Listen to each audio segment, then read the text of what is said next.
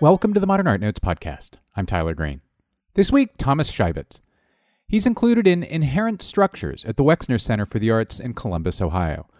The exhibition features 16 artists who complicate abstract painting's traditional association with chance and aesthetic purity, with work that addresses concerns that range from an exploration of materials and paints to the artist's socio-political interests. The exhibition was curated by Michael Goodson and is on view through August 12th.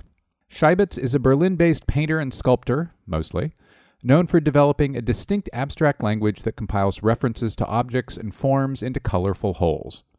In 2005, Scheibitz represented Germany at the Venice Biennale in a two-person presentation with Tino Segal. The Museum for Modern Art in Frankfurt presented his first retrospective in 2012. His other major solo exhibitions have been at museums such as the Kunstmuseum Bonn, the Irish Museum of Modern Art in Dublin, and the Camden Arts Centre in London. On the second segment, B. Ingrid Olson, who is in shows on now at the Museum of Modern Art in New York, the Museum of Contemporary Art Chicago, and at San Francisco's Jessica Silverman Gallery. But first, Thomas Scheibitz, after a break.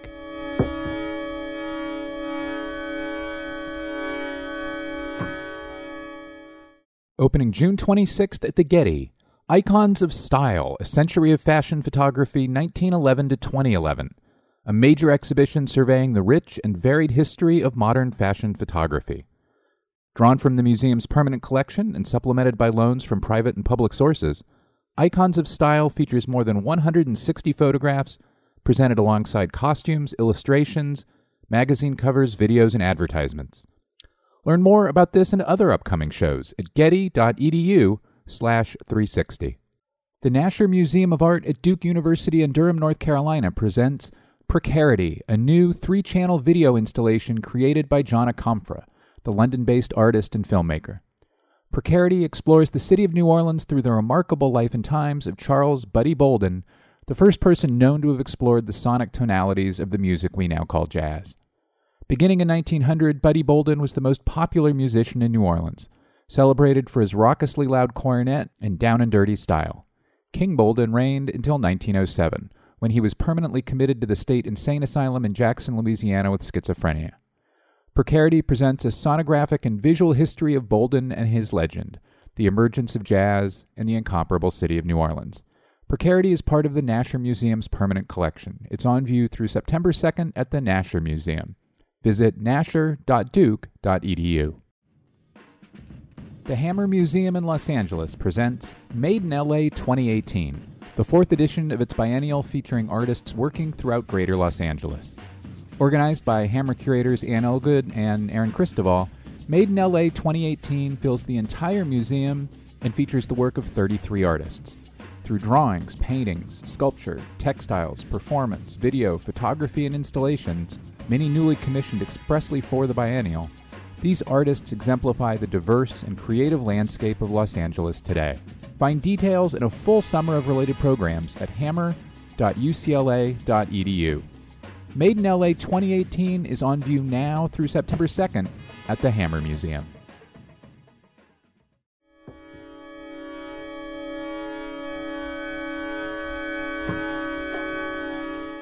And we're back. Thomas Scheibitz, welcome to the Modern Art Notes podcast. Hi, hello. Thanks for having me. I wanted to start with an interview, something you said in an interview with Hans Ulrich Obrist about a decade ago. And you said to him that the weakest point in your art making is reached, quote, if the sculpture merely illustrates the painting or vice versa. And I think that that's something that other painters who've made sculptures and sculptors who've made paintings have believed and thought for a long time, going back to, Matisse and Picasso. What is the relationship between painting and sculpture in how you make each? What is the relationship you want to achieve? It starts always in a second when I have an idea, and the idea is mostly in shape or in form, which is nearby and generally objecthood or something, what you say in English. So this objecthood. So I'm thinking in objects and I'm looking at objects. And it is then the abstract filter I have to say, okay, this is two-dimensional, better and more kind of in my fills more my idea than the same thing built in a two-dimensional situation. And it's always the idea is first, then the second version is, or the second step is, I put everything very fast in a sketchbook. After a sketchbook, maybe months later, I do a drawing. And the drawing and the space between a sketchbook and the drawing is also very kind of the instinct space only. And a sketch is only readable for me, and the drawing is maybe more readable also for the audience. And then, even then, I don't know really, is it a painting or is it a sculpture? And then I do, not always, but for the strongest ideas, I do kind of a cardboard maquette or a paper model or something. And then I know when you have a cardboard maquette and you have it in your hand, this is sometimes or mostly the scale of 1 to 20. And then or I know is it better to paint or is it better to have a painted object? And my sculptures on the end are kind of painted sculptures. So the surface and the kind of the shadow gap or the shadow color or the front color, they are important. But altogether, I have to say that the painting is always more complex in a way, or more kind of visual complex. And the sculptures, hopefully, they are more tectonical, or they are more kind of, they are empty boxes always, and they are always a little bit more related to my own body size, or to my own kind of how long an arm is, and how, where my eye level is and all this stuff. My studio, the studio is so, I start always every day with sculptures, and I have an assistant, and they're helping me, of course. And after the maquette, I get this kind of prototype, and then this prototype goes in my painting studio, where actually nobody can help me anymore so then I do everything by myself. I'm losing a lot of sculptures in this reason that I think they're doing too much illustration work in front of the paintings, or on the end, it looks like a set design for an opera house. So that's the most evil thing. And the most wonderful thing is to have the whole studio looks in between and Schaulager and still life. So and every object and every painting and every sculpture and every fragment and every sketch has his own kind of role and his own kind of space. It's on the end, it's an instinct thing. So, but the first thing visual, when sometimes I'm dreaming a little bit, or I have a daydream, or I have an idea shortly before I wake up, and that's always an object, I have to say.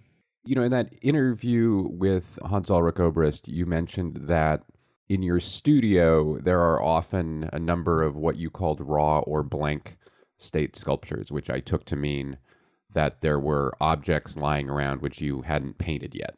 So you come up with the ideas for the forms of sculptures before you think about or realize what colors should be married to those forms? Yeah, it is. It's definitely not a game, but it is kind of an instinct moment. When I choose an senseful or an senseless color for a special shape, so I can do a blue background, and everybody would say, okay, that's the sky, or that's the heaven. And then when I put on the same in the same composition this background yellow or orange, everybody would say, okay, that's looks like a wall and not in sky. So that's a little bit this kind of common sense we have, which colors, in which color a special tree, which color has a normal tree, and which color has a special tree, or which color has a special house or a normal house or whatever. So it is kind of common sense we have. This is my kind of toolbox on the end. And with this toolbox, I hope I'm nearby an invention all the time. So one of the things that interests me about how your painting and your sculpture work is, so if the color comes later to the sculptural forms, how does it work on canvas? Because your paintings are made up of many distinctive forms and shapes, many of which you reuse and have reused for many years, and we'll get to that later. When you're planning a painting or making a painting, do you treat color and form differently than you do with sculpture, or is it more fundamental to, if I'm making a house shape in a painting, that you know what its color is going to be before you decide it's going to be in the painting? For me, and that's maybe a little bit strange for the audience, for me, color on the end, when I start and kind of an artificial piece, a painting or a sculpture, is not so important like the drawing or the shape himself. So when I start a painting, no color in the world can fix the wrong composition or a bad shape. So that should be always first, and drawing is first, and shape is first, and color comes second all the time, and is maybe a kind of works a little bit like an amp, or like I can do it louder, or I can do it less in a situation when you stay in front of the real object then later. And a shape, a kind of a boring shape, can be maybe fixed with a neon color, maybe, but not really. And a very interesting shape or a very interesting composition works also very good in a very dirty gray. So yeah, I have a very special palette, of course, but it's in the process, in the painting process, I'm not really watching this too serious or too I have to search for this and I have to search for this. This is also an instinct process, and since a long time. And when I'm looking back the last 25 years, it is maybe the palette changed a little bit more in more clear and in more poor colors. And what I'm recognizing, I'm buying only in the color shop or in the artist shop, I'm buying only 4 colors anymore. So black and white, and 3 different versions of yellow, 3 different or 5 different versions of red, and then blue. So that's all. And in my early days, I bought a lot of colors in between, sienna and all the gray stuff and beige and whatever. So that maybe changed. I don't know why. and I mix everything from this very simple color wheel with the 4 colors. Hearing you talk about form and shape coming before color, I wasn't going to bring this up until later, but you are the son of a master stone carver and master woodworker, and the Scheibitz family business going back to 1927 has been in making stone and wood objects. And I should also note that you've done a couple books with your father and of both of your work.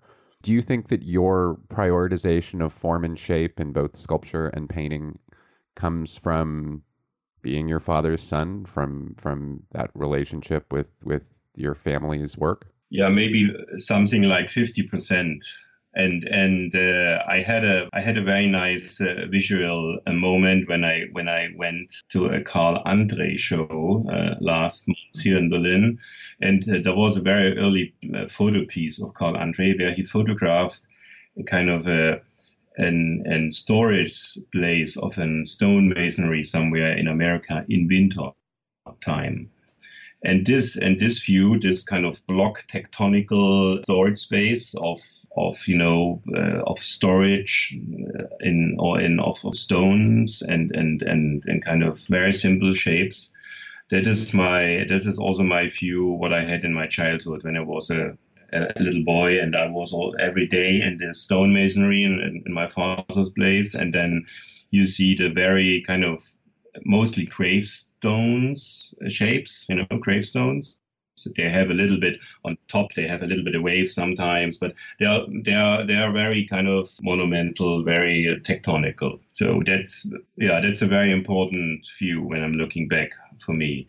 And the other situation, I was born in the East. It was not so very easy when the wall was there. So, and I had to wait when the wall came down. I was 20, and then I could start on the art academy. Before it was not possible because it was a political reason and I had to go to the army and blah, blah, blah. So it was it was too complicated, and this is a long story. Before, so when you don't go to the high school, you have to go to the fabric hall. So, and I was trained as a tool maker, which is also a very, very interesting training, because you're seeing everything in a kind of a casted way. As a tool maker, you're doing things, or you have to develop a shape in front of another shape, or you have to develop some fuse into an kind of an tool, or into an object what you want to produce. And this for me is also until today a very interesting point to see this situation. If this positive, negative forms for every shape and every form. Also, I had a very, very hard training in technical drawing, which I like very much also today. So, and that remembers me, I have to say, every day, actually, this technical drawing practice also. We were talking a moment ago about the distinctiveness of your palette, both in your paintings and your sculptures. And in the pictures I've seen, your father did not add color to stone or wood.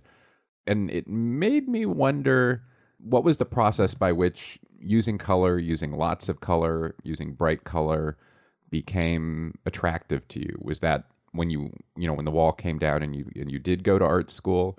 Was there a point at which it was, I don't know, freeing for the son to use color when the father couldn't? How did your relationship with color happen? Yeah, that's a kind of very classical question, or a very classical issue, because the material a stonemason is using is kind of a real sculpture material. So you have always this kind of, you have the stone or the wood or the marble or clay or whatever, which is as material very strong. So, and then you don't need really the color on the end. And my practice in my studio, and that's because it was for me a great challenge when I could work with my father together, because he could really going this kind of what I'm not able to do.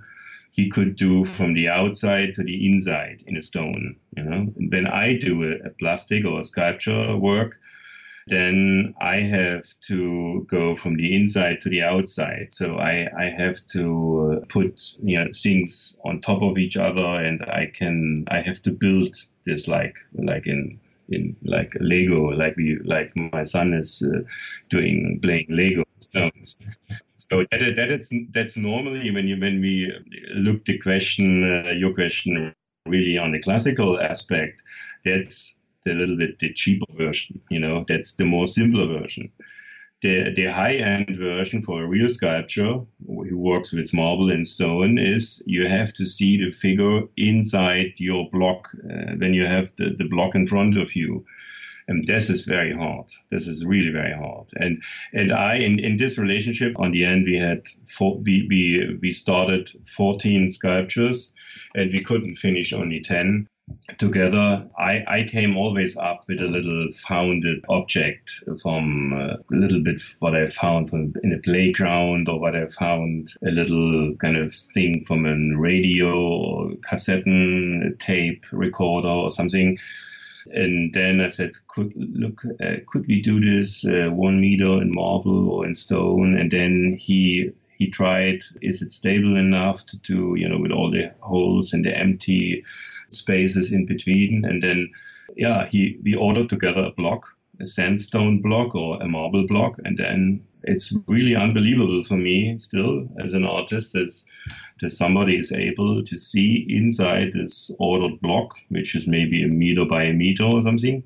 And then you see still this element in between. And I have to start in this corner and I have to leave this corner then and after 1 hour. And then I have to start here behind this and this. So very, very exciting for me. And I'm not able to do this actually. I can build only everything what I'm doing. I want to go back to a painting question. You talked a little bit earlier about process and how you move from notebooks to sketches and what point. And your paintings are full of shapes and objects and moves that are often recognizable from painting to painting. You reuse forms and shapes and ideas. And there are these invented shapes and forms, but you often use them in paintings that are recognizable to anybody who looks at a lot of paintings. So, when one looks at one of your paintings, one can kind of find a landscape within it or a still life painting within it. And so this is all a long way of asking, what about using invented objects or forms and melding that with a recognizable painting trope like a still life is interesting to you? Why use the made up and marry it to something that the viewer might recognize? Yeah, that's also very interesting. And this is maybe all this kind of instinct I have on the end of the day. It is always so. I'm the most happy boy when the viewer or the audience in front of a painting or maybe also a sculpture, you're in front of my stuff and you have never seen something before on one hand, but on the other hand, in the same second, it should be also something familiar in your memory. Otherwise, it could be silly or it could be not from this world or whatever it calls. And this is a very, very kind of the director of the Bonner Kunstmuseum in his last text about my work. He said, I am a kind of a Blade Runner. So it's a 1 millimeter only sometimes, which the composition is still kind of new or something maybe timeless, which is not really possible, but I try. It should be something like this, timeless, but of course it's not possible. And also, so you should never seen something before like this. But on the other hand, of course, you need exactly in the same second this memory. Oh, I pick up, the image. I can pick up the composition with something. So, and that's all what I have. A good example of this might be a 2017 painting called SSW, which has a number of forms that are familiar in your work, especially in your recent work, kind of this big, very strong, dramatic black diagonal that cuts across the top of the painting, this kind of arch-like form that you've been using a lot lately, these kind of teardrop shapes that have been in your work for a lot of years now, all of which are just kind of shapes and recognizable forms.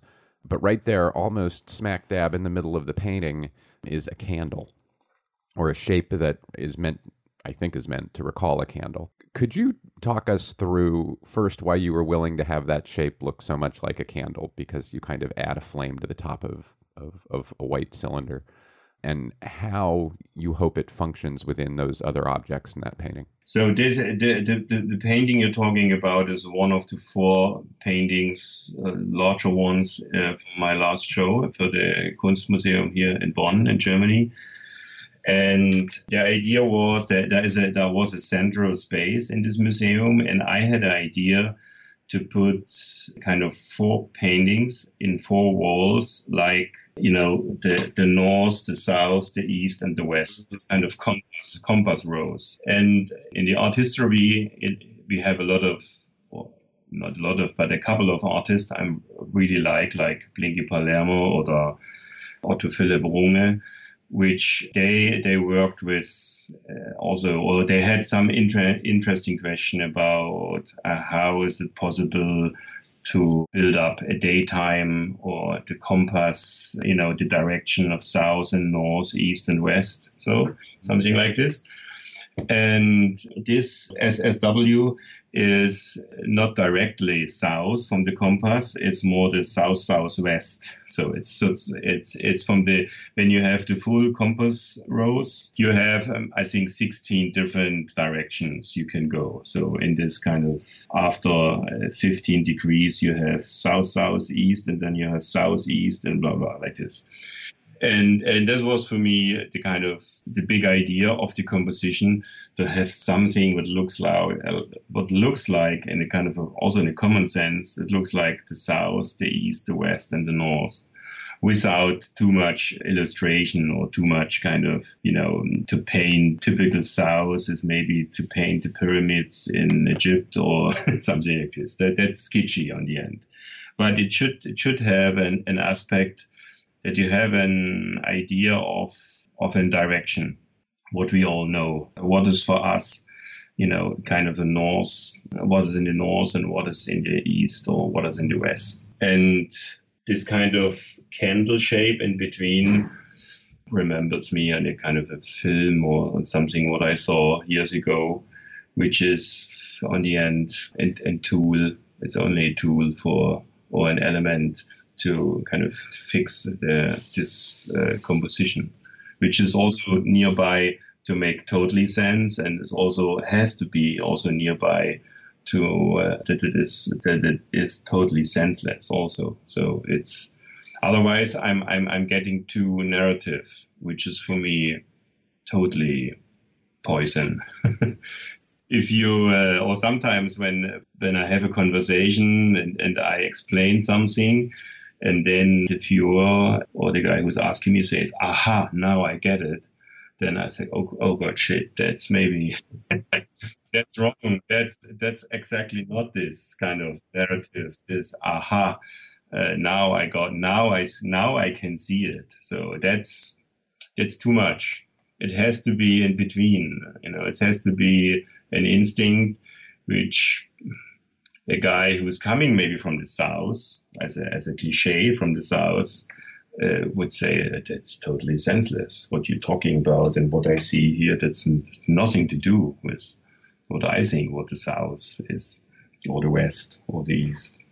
Yeah, that makes sense. I get that. And I think that's probably related to how there are forms and shapes that have recurred in your painting for years. And I suspect that by using certain shapes or forms over and over again, you're kind of making sure there's no narrative there, because they're just a shape or a form, and we see it in a painting from 2017, and we might see the same form or shape in a painting from 2004.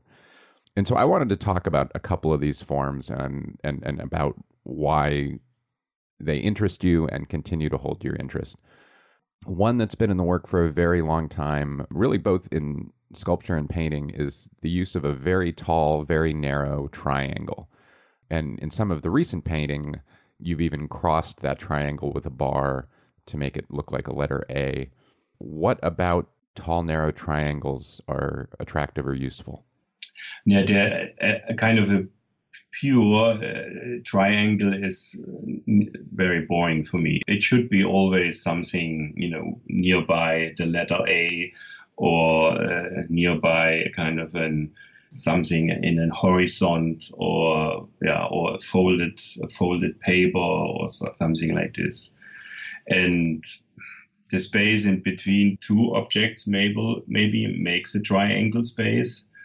But there is also kind of a theoretical, geometrical triangle is totally boring for me. But you're right. I recognize this also for me very often. This is maybe sometimes too often in the paintings that I'm ending up with kind of sharp corners or sharp kind of angles. But it should be always a shape anyway. Should be always something sensual, or visual knowledge behind, or it is the space in between two sensual things. Hopefully.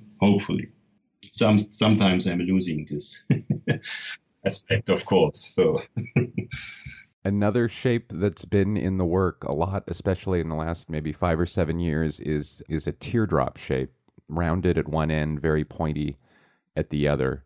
Do you know where you took that shape from and what function you think it serves on the canvas? In all my kind of background material or in my collection of, advertisement and art historian books and images. So I'm a huge collector of images, I have to say. So every day something is good enough for me to put it in my archive. This kind of drop it's a very kind of in the iconography of the last 500 years, we have a lot of possibility readings for this. Sometimes it means water. Today it means always on every oil based material or shampoo or whatever, you have this kind of drop to tell you that's maybe soft or that's maybe, it smells something like this, or it's very harmonic, or sometimes it means it's blood, or it's, water-based stuff. So it comes a little bit from a very interesting point, which is for me generally, so that we have to deal with a lot in our visual world. We have to deal with a lot of new symbols and a lot of new kind of visual icons or whatever. So they're coming instead of words or of sentences. So and that's generally a very interesting point for me.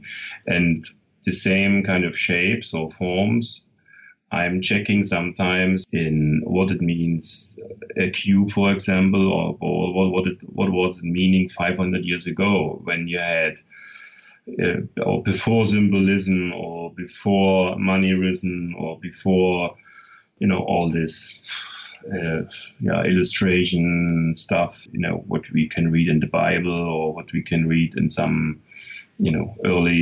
early crack historical theater plays or whatever. So it's all the kind of, on the end, I can say I have a very, very big interest in all these iconographic moments. So the form that has been in your work the longest in both painting and sculpture, I think, is the arrow-like shape. It's in paintings like Hercules from 2006, Turn from 2015, and in sculptures like Untitled T-Shirt from 2002, a sculpture actually called Arrow from 2007. What about that shape or form is interesting? Yeah, this shape is one of the kind of simplest and earliest things what we use generally when we're walking around the street, or when we having a tape recorder in front of us or something like this. This is a very simple and a very kind of, for me, the simple things are mostly the things with the high quality. That somebody shows you the direction for something. So, and I have I can remember in one interview with the painter Francis Bacon, he talked about a still life or a landscape painting when it's kind of, it's painted like in his typical situation, and then he put a red arrow in front of this landscape, and I saw this painting when I was a student, and I found it very fascinating. This is normally not, this red arrow has no place or has no space in this kind of recognized landscape, but it's still in my memory. So it's like the combination of the two things. So I found it very good, very fascinating. It could almost be said to be a shape that suggests narrative, but also destroys narrative. Yes. It has to be in between. So it has to be in between. Great example is in my the first interview ever I did somewhere in Switzerland in 2000, a printed interview. And I was talking about abstract painting and stripes and whatever. And then on the end, I said to the interviewer, you know what, we can talk about ours when we looking the trees, when we looking the tree painted stripes here in front of us. But also we should know that tree stripes are, everybody knows that's the logo of Adidas. So we can't, and we can't looking tree stripes without the knowledge that this is also the logo of Adidas. So and this is maybe an example what I mean with common objects, or with this kind of common sense with and sometimes, you know, everybody knows Adidas, maybe not everybody in the world, everywhere in the world, but for our context, of course, that's always in our mind, and that's very interesting. How maybe it will be erased in 100 years, or maybe will be the biggest brand ever. So nobody knows. That's interesting, and I think a lot of words and shapes I'm having in my lexicon is from the last 500 years, like a candle, for example, or like a standing prop, or like a standing letter in the landscape, or a kind of shape of an heart form. Yeah, that one's been in the work for a really long time. Yeah, and the symbols of this, what is it in English, when you're playing cards? Spade. Yeah, spade. It kind of hovers between a heart and a spade, yeah. Yeah, something of these symbols, what everybody tells, this is a special issue, or this is a value, or something like this. Yeah, that's one American painters have had fun with. The painter Richard Diebenkorn loved playing with the 4 symbols from decks of cards and making them into things and making them into slippery things. It's a total painterly standard. You know, speaking of things and how they will last and be recognizable to, you know, later generations or not, you also have been making, in the last 5 or 7 years, a number of paintings that reference the stretcher support behind a canvas, the construction of a painting itself. I'm thinking of paintings like Portal from 2012, Essay from 2008, and an Omega Cinema from 2017. Are you consciously, intentionally making paintings about making paintings, or are there other references there? Yeah, this is also an interesting question, because, you know, normally when you start as a schoolboy or as a young kid, you don't have this kind of holy object as a stretched white canvas on a frame. So that's the most luxury version. Only when you start, you always, you know, work on paper first, or even a sketchbook when you start is paper, and it's flexible material, and whatever. And when I have a fresh or a new stretched canvas, you know, sometimes they are 2 meters by 5 meters or something. This is really kind of a very, very special and a very nice. It's an object still, you know. It's nearby in sculpture for me, even when it's empty, or only when it's empty, and from the back side a little bit more than from the front side. So and huge, you know, to go with a brush and paint on a huge empty canvas, it is nearby to have, you know, to paint a wall.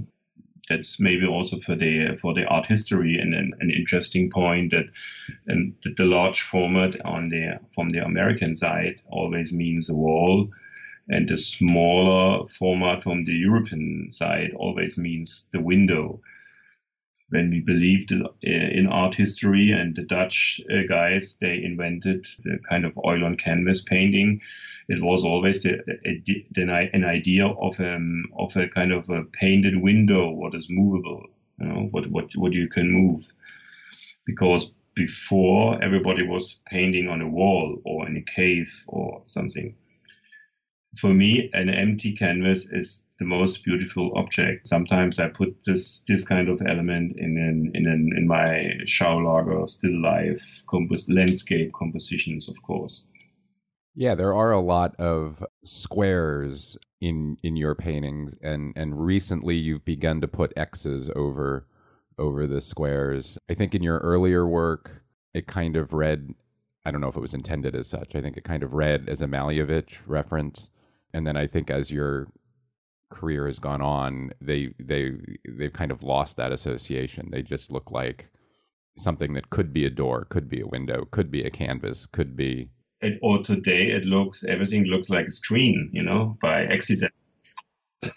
Because this kind of industrial development 20 years ago, nobody was expecting maybe that the screen or the computer looks like today, like a flat, like a flat kind of canvas on the end. It's not so far away. So that's an interesting point, how fast this can be changed. And in the beginning, it was always meaning a kind of in between a billboard or kind of a poster or something in the landscape. And now we have the window screen aspect, and the screen light comes always from the screen. So that's because I'm using sometimes for these elements the neon lights. So it's like this is light. It's the kind of this self-lightening effect. So you also have a couple of moves that are in both paintings and sculptures, and I think the one that has been in the work longest and that is probably the most prominent is how in sculptures such as in Carlo Crivelli from 2006 and Untitled Hole from 2003, there is an actual void in the middle of the sculpture. And that's stayed in your sculpture in the years since. In a work like Guitar from 2017, there's, for obvious reasons, a hole.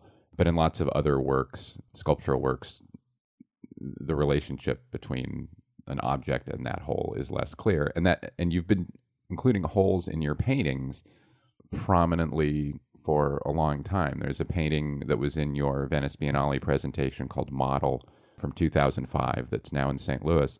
Am I right that it's pretty unusual that you migrate a form or an idea back and forth between painting and sculpture that way? Yeah, a little bit. And then it also sometimes the most beautiful thing what you can do on a two-dimensional field is to make space. And with all the tricks and elements what we have, it's a joy for me also to make something a little bit more spacey or something. So, and if the composition has enough space also for an element like this, of course, so that should be first. But to making space is the most nice and important thing in a two-dimensional. And in the three-dimensional situation is what I mentioned before, is that the sculptures are, and you don't see it normally, but for me it's very important, they are empty. They are empty boxes, and I have the idea in the future maybe to fill some very special things in the sculptures, maybe oil or maybe water or maybe sand or maybe concrete or maybe something, sugar. Maybe I did some tests with sugar, with water, to have, for example, maybe a totally abstract, or not a totally abstract, an abstract shape of an head or of a body is then maybe filled with water in the same percentage we are filled with water. So, but you don't should see it first, or nobody should explain this, but it is something what is not so bad to have it anyway in the background as in fact. So I think the last thing I want to ask is kind of something that's been at the root of your work since the start. And that you, in interviews you did, maybe 15 or 20 years ago, you would get asked about it a good bit, but really not so much since. And that is how, in your paintings, you really insist upon a tension between flatness and depth, illusionism and not. And of course, this has been a thing in painting since the early Renaissance. It's what motivated, Matisse and Picasso in the early 20th century. And it's something that has been really interesting to painters ever since. It's a standard. So why does something that is so familiar within painting's history, especially its history over the last 100 years, continue to interest you? Why is it worth doing, even though painters have been doing it for so long? It's not easy to answer directly, but maybe I come up with an historical painting I like very much, and it was also a name for the title of the painting was the name for my first museum show in 2000 in Switzerland, in Kunstmuseum Winterthur, called in English View and Plan of Toledo, is in German Ansicht und Plan von Toledo. And this is a very kind of interesting aspect on the painting side and also for me on the concept side, because so that's a guess, I guess, a Greco get the job to paint the skyline of Toledo. This was maybe too boring for him, it was not an image for him. And then he put the castle from the corner in the center of the painting, and then the city comes around. And in these days, of course, every painting was related to, I think every painting was related to this realistic element to this documentation of the landscape. So, and he changed, or he left this documentation element, changed the composition in a completely free landscape, and as a proof, he put it in a three-dimensional landscape painted on a two-dimensional canvas. He painted the two-dimensional plan of Toledo, in the corner of the painting, to make this as a proof how the city looks like really on a plan, but not on this painting, which normally in these days the painting should look like this kind of the map, the exact map. So I guess that was in these days it was totally common that the painting should look like the city looks like, this relationship on the painting side and also on the concept side, I found as a young student very interesting, and this is something what really follows me since a long time. What is a document and what is kind of a composition, and sometimes the audience they want to have the proof, or they need the proof, to read the map, as a symbol, not as a city map in this case, but to read a map as a symbol to get everything. So maybe there's an example to explain this a little bit from the concept side.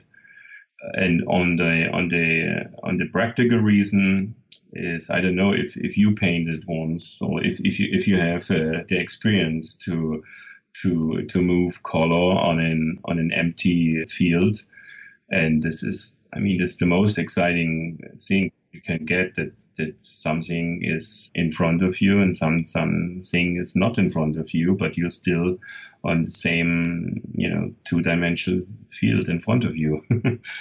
Normally not really a point we're talking about, but we're enjoying, of course, this every second. But it's very hard to talk about what is this kind of. And even in the history, when you mention Picasso or Matisse, normally I can read in the history books, okay, Matisse, he loves to have it flat. The flatness is important.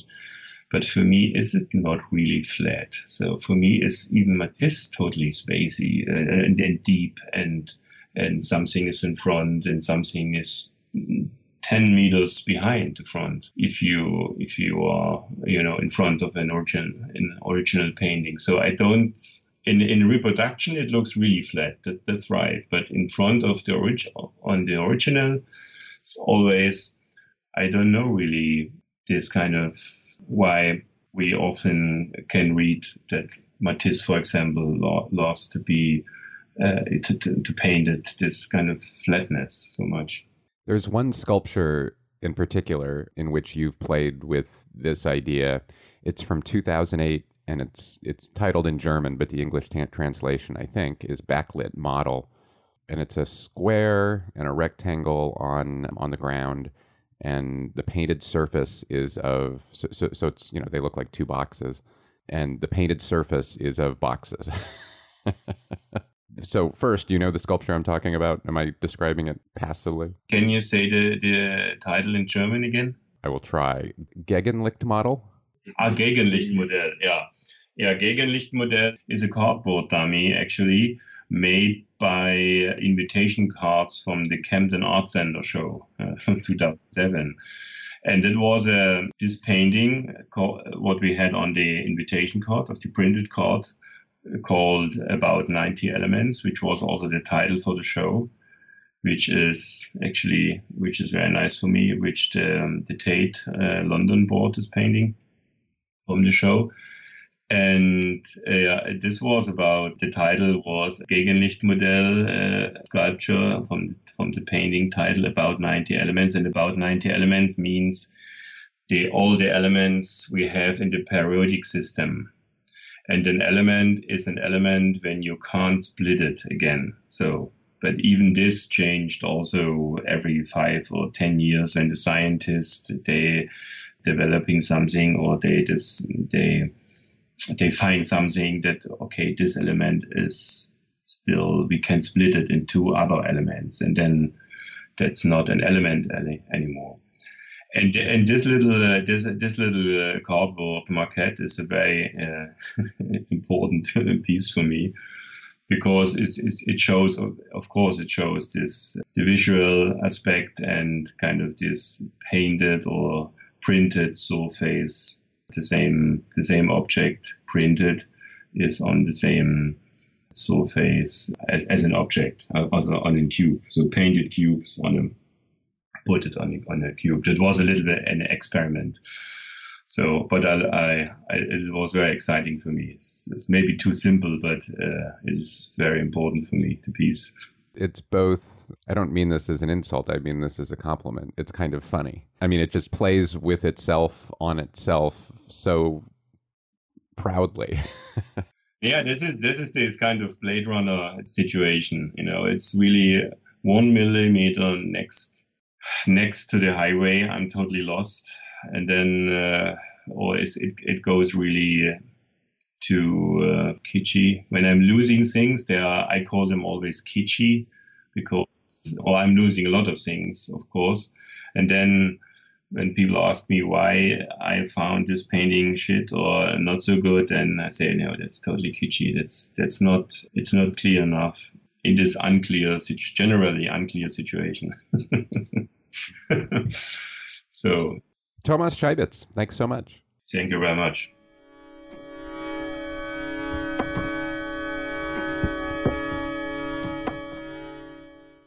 Now through August 12th, the Wexner Center for the Arts at The Ohio State University presents Inherent Structure, a fascinating glimpse into the underlying sources and influence on abstract painting today, featuring 16 artists, including Richard Aldrich, Kevin Beasley, Sam Gilliam, Arturo Herrera, Angel Otero, Laura Owens, and Ruth Root. Brought together by Michael Goodson, Senior Curator of Exhibitions at the Wex, the multi-generational group challenges historical associations with chance, gesture, and aesthetic purity, revealing the personal, material, and socio-political concerns at play in their practices through more than 60 captivating artworks. For more information, go to wexarts.org. The Museum of Fine Arts Houston presents Peacock in the Desert, the Royal Arts of Jodhpur, India, an exhibition showcasing 4 centuries of royal treasures on view in the United States for the very first time. Masterpieces that illustrate the history and artistic legacy of the Rathore dynasty are featured, including jewels, paintings, furnishings, textiles, a Rolls-Royce, a vintage aircraft, and much more. On view through August 19th. Visit mfah.org/India for more. The Nasher Sculpture Center presents A Tradition of Revolution, on view through August 19th. The exhibition features more than 75 works from the Nasher's collection, ranging from the beginnings of modernism to the experiments of the present day. You can see classic works by Edgar Degas, Alexander Calder, Henri Matisse, and Pablo Picasso, as well as more recent works by the likes of Louise Bourgeois, Phillida Barlow, and Alex Israel. More at NasherSculptureCenter.org.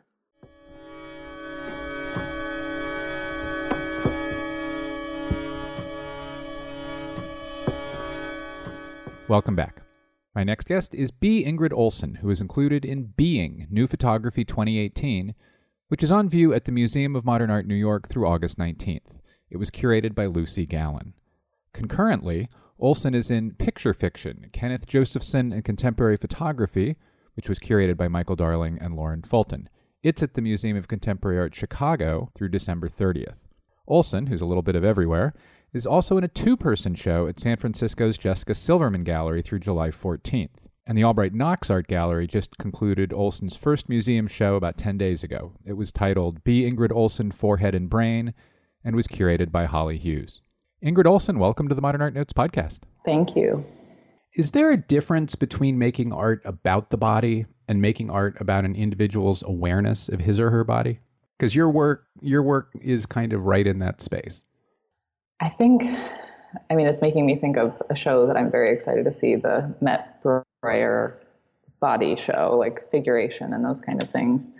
I think there's a difference between representing the body as an image and actually being a body and activating the space of being in the world. And I've always been interested in the kind of conflation of the two, maybe making images that allow you to see yourself in the image or make yourself more aware of being a body in front of an image. One of the things seeing your work got me thinking about is kind of the space I took and where my limbs are relative to my eyes and how I inhabited a physical space. And your work often kind of reinforces that feel with the way you use kind of a plexi, not quite frame, but a plexi box or a plexi framing. It kind of urges the eye and the brain to think about body as a space holder.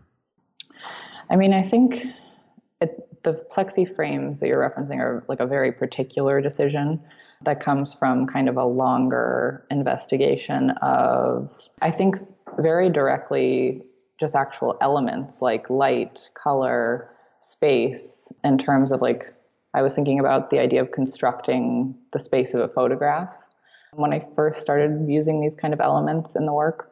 But then I think as time went on, it became not just about the elements. And I realized there was a very clear, a clear way to contain the body in a way that also paired with minimalism, which I wasn't thinking about when I first started thinking about the kind of elemental parts of photography. It was actually just thinking about the elements. But the idea of thinking through someone like Donald Judd, or I think a lot about like Robert Irwin and those kind of people, there's a way that the empty spaces that they create help, like obviously that's like what they were about, was to make the body aware of itself in space and using these materials and letting the materials be the materials. But instead I'm using them as a frame to put this messy body in and to re-inhabit the material in the space. And so there's, I think, maybe a bridge where they do similar things to what minimalism did and does, but then also, in my mind, it's a moment of also like reclaiming what is primarily a hypermasculine zone of minimalism and putting something that they didn't want in there. There's image and there's a body. And a woman. And a woman, exactly. I think you're touching on one of the things about the work that interests me most, which is it's this collision of big male minimalism, materials familiar from big male minimalism, right angles and hardness of materials, tactile hardness of materials from big male minimalism, and then you fudge it all up. Do you want viewers to recognize a gender when they look at your work? I mean, when they look at the bodies in your work? There's never a clear way that the whole body of work could answer that question. I think it's piece to piece, image to image. Sometimes they're very much about being a woman in the space and the frame, and then other times I very much want them to be androgynous or more masculine. It's kind of that questioning the labeling of kind of are there only three options, and there's usually a larger gray zone where it's just a body. So I think your answer is, yeah, I'm more interested in them looking at a body than in them looking at a body with a, than in them seeing gender. I think there's a way in which it does go back towards the kind of invitation to embody the figure in the image. I think most often if it were highly gendered, maybe it would be alienating to men or women. And then there's and not even just men or women, but maybe it's the moment of identification with the body when it just is like a body versus when you can gender it and when it's got specifics attached to it. It's not just a material or an arm or a face. It's like the face and the identity it's like that's when it becomes portraiture instead of kind of more of a material investigation. So I have a couple questions about that, but before I get there, the name under which you show work is B, as in the letter B Ingrid Olson. Is that an intentionally gender obscuring or confusing or mussing up, stage name, if you will? Do you know the moment? I think it was basically the end of high school in which I made that transition to going by B Ingrid Olson. And I really loved authors who used those kind of moments because it is a stand-in for my first name, which I do not go by, but it's a reference to it. But I didn't, at that point, I think I wasn't going down that direction, but R.H. Quaitman knew it was a good idea to obscure your gender, but I, missed the boat on that one. So you're saying it was accidental? I don't, it's Ingrid is a woman's name, so it doesn't actually effectively obscure gender. I think it just maybe adds a little bit of mystery from what I hear other people tell me. Or it could just be, especially with your last name, Scandinavian enough to leave people unsure. Exactly. Your pictures often make it plain that you are taking a photograph of your own body, usually, but not always, looking down at your body. So it seems to me that the decision to use your body and to look down at your body is a specific decision, kind of fundamental to the work. Why did you choose that path rather than, looking at someone else's body? I think it stemmed from this moment of thinking about photography, creating these images where the figure is often objectified if they're a woman. That was like in the very beginning. It was this moment of, if I'm taking the photograph of myself in a mirror, is it still objectification? Is it self-objectification?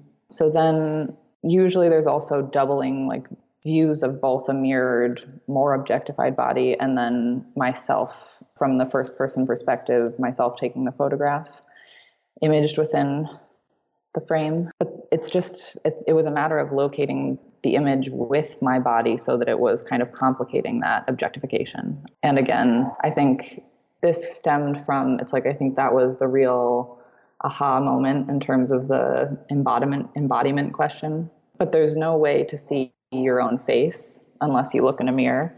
So oftentimes that's why there's no face shown even in the mirrors, because there's this moment of like, that's the only body it's like, it is a little more anonymous until you see the face with it. So I'm glad you brought that up, because I was going to ask about both faces and mirrors.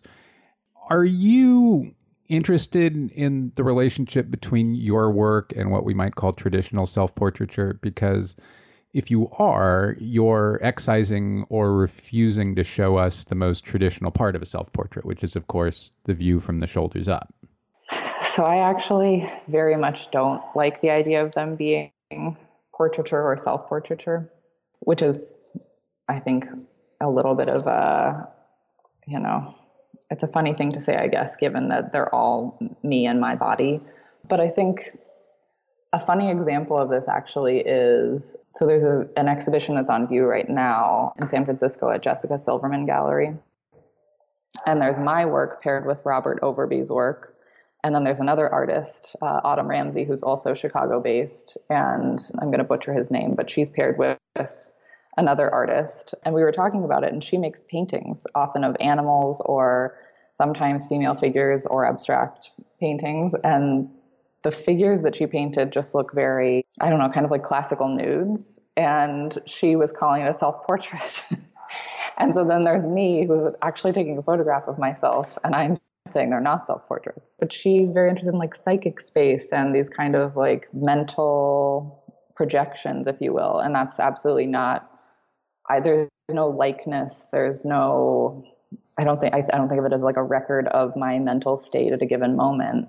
They're very about exploring the body in space and kind of these improvisational, I don't know, almost like sessions. Like I usually take a photo, like a roll of images in a setting, you know, so it's like this kind of, I set it up and then I just go for it, and I'm meandering around the space and changing things little by little to kind of gain different perspectives. So to me, there's never a sense of trying to capture my likeness as a person. So you also mentioned mirrors a moment ago, and I'm fascinated by how you use them. The effect is kind of cubist in composition, but more Michael Snow in terms of how the viewer perceives the mirror and space and confusion and such. How did you come to use mirrors, and why? It goes back towards the very beginning of seeing the difference between that being like the only way to capture the whole body in an image and potentially kind of like creating an image of a female figure. But then very quickly it became clear to me that it was a way to collage the space, to crop the space, to kind of confuse and isolate body parts to kind of accentuate them. Because I think that that's usually the kind of like the dislocation and location, depending on the image, is very important in the work. But it's funny you mentioned Michael Snow, because that was definitely his work in the Light Year show was the work that I remember best being the one that I thought I could make. The Light Year show being? The Light Year show that Matt did at the Art Institute. Matthew Witkowski, the head of photography at the Art Institute. So there was a Michael Snow piece in it that was sandwiched glass with some sort of like awful glue and these photographs sandwiched between them. But I remember thinking, if photographs can be messy like this, I think I could be interested in making them. Because, you know, I think it was my disinterest was always the like salon style matted kind of like treatment of photographs where they bleed into one another and they're supposed to be these tiny little entry point windows that just never quite interested me. I liked when someone thought of it as an object in the world, or kind of this way of integrating materials with an image. And I think that was the show, and that was definitely the piece that really kind of was the aha moment. So speaking of the way Michael Snow uses mirrors and builds objects from many images, your work also reminds me of the way images collide and overlap within Rauschenberg's work. So in a Rauschenberg, there's often a narrative there that is artist determined, but an openness that encourages or allows a viewer to find other narratives. Do you think of enabling that within your work, or are you more interested in kind of an artist-determined, artist-centric, one thing being here? I think maybe somewhere in between, because I think they're not, like, unlike Rauschenberg, where everything is, I think almost everything is a found image. There's very rarely anything imaged within the photographs that isn't made by me in terms of other images or sculptural objects. It's not like a bought or found image or object. And so in that instance, it maybe is a little bit more artist determined. But I've always liked, even though it feels slippery and maybe non-committal, I've always loved the idea of poetic readings of things, because I don't want them to necessarily feel like, I don't know, surrealist juxtapositions of like this plus this equals something odd that you might dream about. But just, I think that they're almost like leading questions. We've talked about gender and the work that includes photographs. We have not talked about gender and whether it's there in sculptural works. I think I can find it in the sculptural works. Do you intend for it to be there? I think it's if you're talking about the relief kind of series where they're a little more minimal, those have always been about almost a hybrid of masculine and feminine forms. From the very beginning, with the very first one that I made, there was a realization of the kind of rectilinear format being masculine, and then these kind of inset curves that were not regular. This form I'm actually talking about was actually a found object in my studio. It was like a little pencil tray that someone had left behind in the studio that I was in at the time. So it was very small, but I loved the idea that it had these kind of like stereotypically feminine curves inside of a stereotypically masculine grid inside a rectangle. If I can interrupt for just a second, there's a lot of that thing in a lot of your three-dimensional work. That's a collision, if you will, that recurs over and over and over again.